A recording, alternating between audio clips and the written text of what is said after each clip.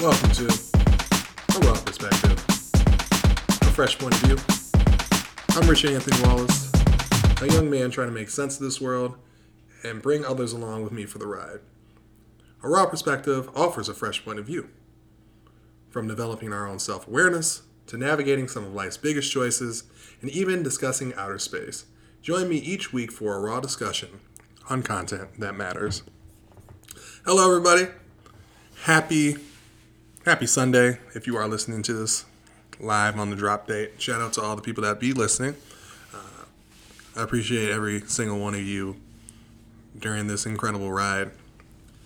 So thank you again. If you would like to contribute to A Raw Perspective, there is a tip jar either on the website or anywhere that you get your podcasts, Apple or Spotify.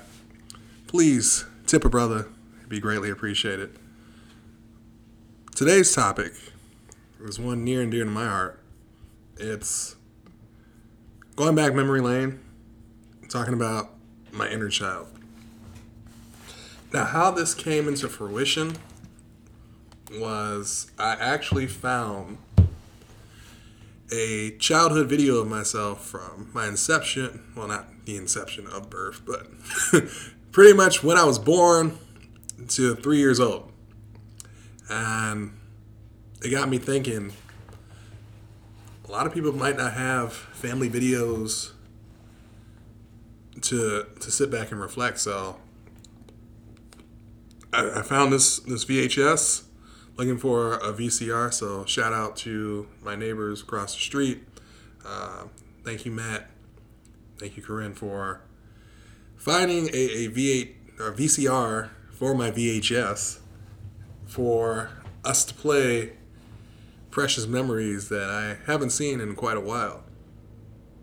And then I also called my cousin Courtney, because he was actually in a couple of the scenes of this home video. And he also had a VCR. So I went over to his spot. He has his twin daughters, and then we got to see me from a little kid, well, a baby to a little kid. The memories of my birthday parties and how he was there, to my oldest brother just being he's just the life of the party on the camera. And it's funny because now he's so quiet and reserved, but back then he was just loud and rambunctious. So it's a whole 180 to see him from there. And then looking at my cousin, my cousin was like, "Man, that shirt is swallowing me, man." Now wearing that shirt, I couldn't probably even fit that shirt. But he's talking about, like, yeah, you actually have memories from your childhood. Meanwhile, he was talking about how his upbringing it wasn't one of the greatest upbringings. Being able to navigate life as a child, going from foster care to living in cars, not knowing where your next meal was. He told me at my third birthday, like, when the pizza came at Discovery Zone, the reason why I ate so much pizza is because he didn't realize where his next meal was coming. And that's wild. And I recognize that I have privilege, right? I grew up in a 2-parent household that I've always had a roof over my head. I've always had clothes on my back, and my family has been there to love and support me through anything that I wanted to achieve. But there was also some things that also hit home too. Hearing from my mother saying that, "Oh, you were so spoiled, and you've been so spoiled and stuff." And then I always come to the realization that, weren't y'all in progress of spoiling me? But she retorts and states that, no, it wasn't me, it was your father that spoiled the crap out of you.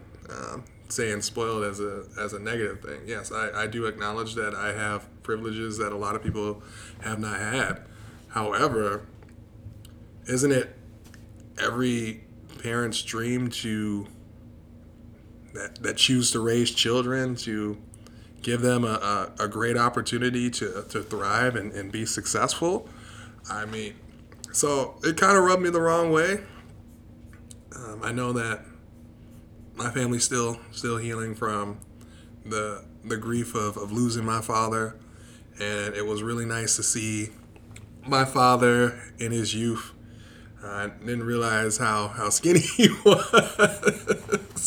Man, but he was like, yeah, he was a young guy. He's 33, so I'll be 32 this year. So being the same age as my father in those tapes to now, him having a family, having a house, having a wife, having 2 kids, well, 3 if you count my oldest brother, since he adopted him into the family. Yeah, it's wild. And then seeing tidbits of my other brother, who was raised in a single family home, to at least see some of the things that he had experienced. And he was at various events in my life too. I mean, we've been together despite whatever challenges that my father and his mother had. We made it work from there. And I know that he's experienced some things that he probably hasn't ever disclosed to me, and that's his prerogative if he wants to or not. But I know that he didn't have the best upbringing either. Like, he had to move from place to place, move to Chattanooga, Tennessee, move into Duluth, Georgia. So there was a lot of movement in his life too. And being raised by a single parent, I can't fathom, because I haven't been raised by a single parent. I admire individuals that do take up that mantle to raise their children. It does suck that co-parenting doesn't have like that opportunity, and I really see how that childhood can be detrimental, especially as you grow up as an adult, and those lingering buried feelings inside of you manifest into your adulthood when you really think about it. So if you were a product of individuals that had gone through a divorce and you were a child, and then seeing that, and then looking at if you're in a relationship, and then, oh man, I'm in a situation that might be similar. I'm just using examples like that. I mean, these are things that have been deep rooted within our childhood, and something that we need to unpack as we continue to grow and manifest. Because there was times as a child, I was very emotional. However, there were times that my parents said, quit crying, you got to man up. Very, very dualistic perspective of, this is what a man is supposed to be, this is what a woman's supposed to be. And now with the ever-changing world that we have, we got to bring in individuals that might not identify with a gender or the social construct of gender, being able to use they them pronouns, and being able to say if they're gender fluid, because the social construct of what a man and woman is. And then also, as far as discipline and punishment, particularly in black households, I mean, I was whooped anytime that I did something bad, and I didn't like getting whooped. And earlier, I used to say, like, well, this is the sort of discipline that was used on my parents, so I guess I'm going to hand that down to my potential children in the future. But then I had to realize, and I thank folks for, helping me realize and identify that doesn't have to be their experience either. It's like, if they got it, they're supposed to get it too. Like, that sort of like quid pro quo, this for that. They did this, they're going to get that. And I can stop that.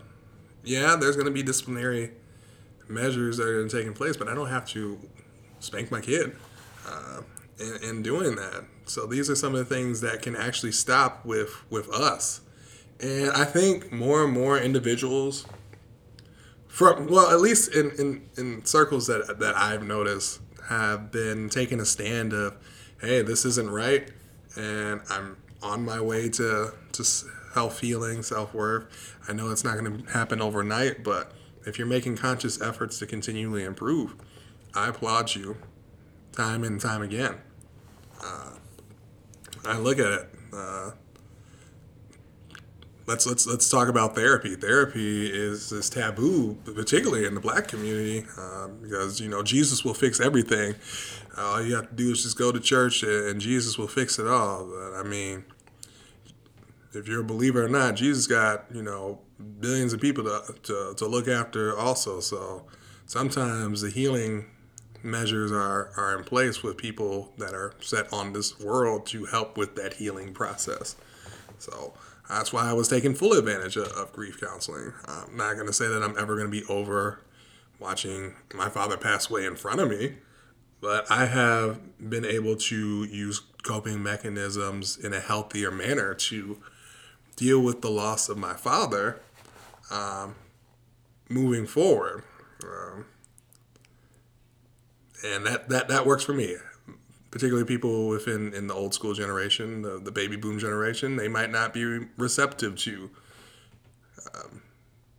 assistance or help through therapy, through talk therapy, to talk to someone, because the stigma is if you go to see someone, you're crazy or something, and that negative stigma always just rubs you the wrong way. It just how these perceptions of things, it's like, oh, I'm not going to do that because that's what my parents didn't do. That they just prayed it away. There's only so many things you can pray away. So if there are necessary tools and resources for you to get the necessary help to be a better person, I recommend going and doing that. If you have the means to do so. If not, I recommend looking at things that are considered open source. If there's even like 15-minute free consultations just to get like what you should ask if you're looking for someone to talk about deep-rooted pain that might have happened in your childhood. These are some of the things that can be considered. I would recommend. So I want to give some tidbits on 8 ways to start healing your inner child. And this is from healthline.com. So I want to give them the credit. And they have 8 different ways for you to heal your child, in your inner child. So not everyone associates childhood with playfulness and fun. If you've experienced neglect, trauma, or emotional pain, your inner child might seem small, vulnerable, and in need of protection. So you may have buried this pain deep to hide and protect yourself. Both your present self and your child and the child you were are impacted. So hiding pain doesn't heal it. Instead, it often surfaces in our adult world. So showing up as distress in personal relationships or difficult meetings, your own needs. So this is an opportunity to work on your inner child to help address some of the issues moving forward. Again, this is not going to happen overnight, but these are some of the tips that Healthline recommends. So the first thing that they say is acknowledge your inner child. To begin healing, you have to first acknowledge your inner child's presence. The article states, as Kim Eggle, who is a therapist from Cardiff, California, points out, anyone can get in touch with their inner child. If they're open to exploring this relationship, if you feel doubtful or resistant to the idea of exploring the past, you'll have a harder time beginning the healing process. They also say it might feel a little strange or awkward to imagine opening up to your child self, but try thinking of your inner child work as a process of self-discovery. So the example that they give is briefly step aside the existence of your inner child and just think of a few key childhood experiences. While some were probably positive, others may have hurt or upset you. Perhaps you can still carry the emotional pain from those events today. So bringing these hurt out into the light of day can help you begin to understand their impact. That said, many people do find it helpful, even soothing, to address their inner child as they were a living person. So, as strange as it might sound, or weird as it might sound, don't be afraid to give it a try. The second thing that they have you do is listen to what your inner child has to say. So after opening this door to a connection with your inner child, it's important to listen to the feelings that enter. These feelings often come up in situations that trigger strong emotions, discomfort, or old wounds, as Engel would explain. So some of the things that you might notice is anger over unmet needs, abandonment or rejection, insecurity, vulnerability, guilt or shame, anxiety. If you can trace these feelings back to specific childhood events, you may realize similar situations in your adult life trigger the same response. So the example that they give here is your partner suddenly becomes busy with work and doesn't have time for the big night out you plan. When you know they prefer to spend time with you, you still feel rejected and frustrated. Your disappointment manifests in a childlike way with you stomping off to your room, slamming the door, isolating yourself, etc. So consider what happened through the eyes of your inner child can offer some valuable insight of the scenario.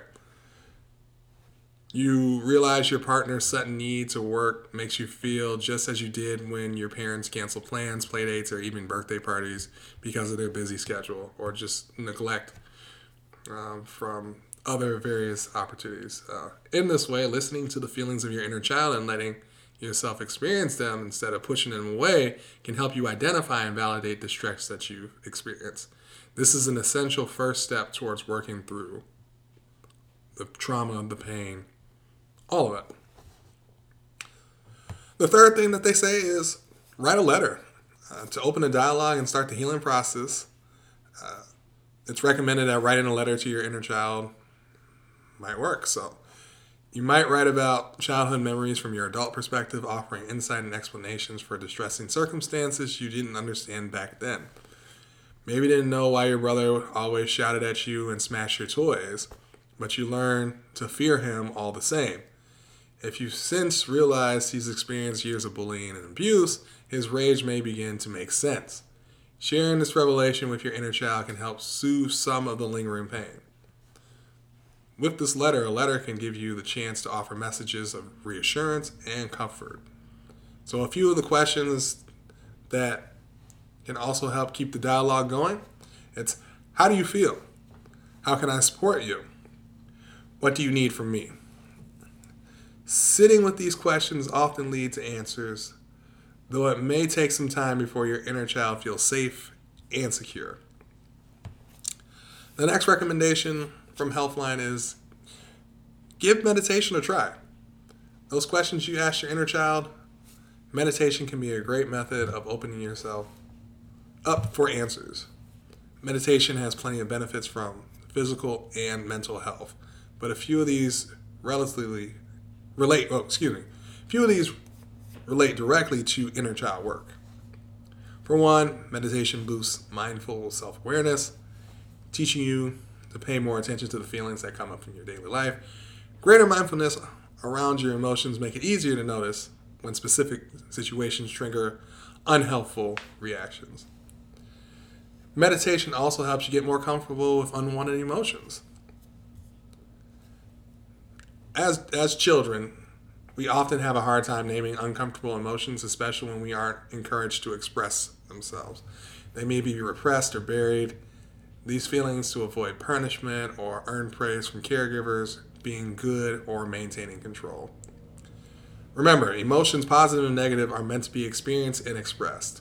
Repressed emotions usually show up somewhere down the line, often unhelpful and even harmful ways. Remember, meditation helps you practice acknowledging and sitting with any feelings that come up in your life. When you get used to accepting emotions as they come, you'll find it easier to express them in a healthy way. This helps validate your inner child's feelings by sending the message that it is okay to have emotions and let them out. You can try loving kindness meditation to send feelings of love to your child's self. Again, Engel also recommends visualization meditation as a useful tool for picturing your inner child or even visiting them as your adult self. The next recommendation is journaling as your inner child. Many people find journaling a great way to sort through challenging or confusing experiences and emotional turmoil. If you keep a journal, you might already get a lot of benefit from this coping strategy.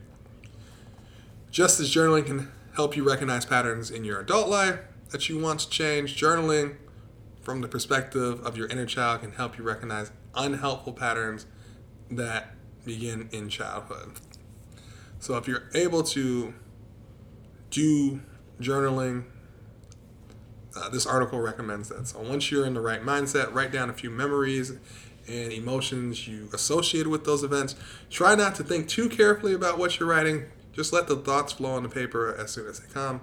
Expressing them in an unchecked way can help you get to the heart of your inner child's pain. Another recommendation, this is number 6, bring back the joys of childhood. Adulthood certainly comes with plenty of responsibilities, but relaxation and playfulness are both essential components of good health. If your childhood lacked positive experiences, get back in touch with your playful side and make time for fun that can help heal the pain of missing out on what is needed as a child. See, for me, I think the time of playfulness for me, especially as I've grown up, is the opportunity to build. I haven't had an opportunity to build Legos or play The Sims. These were times where I would be able to be in my most creative state.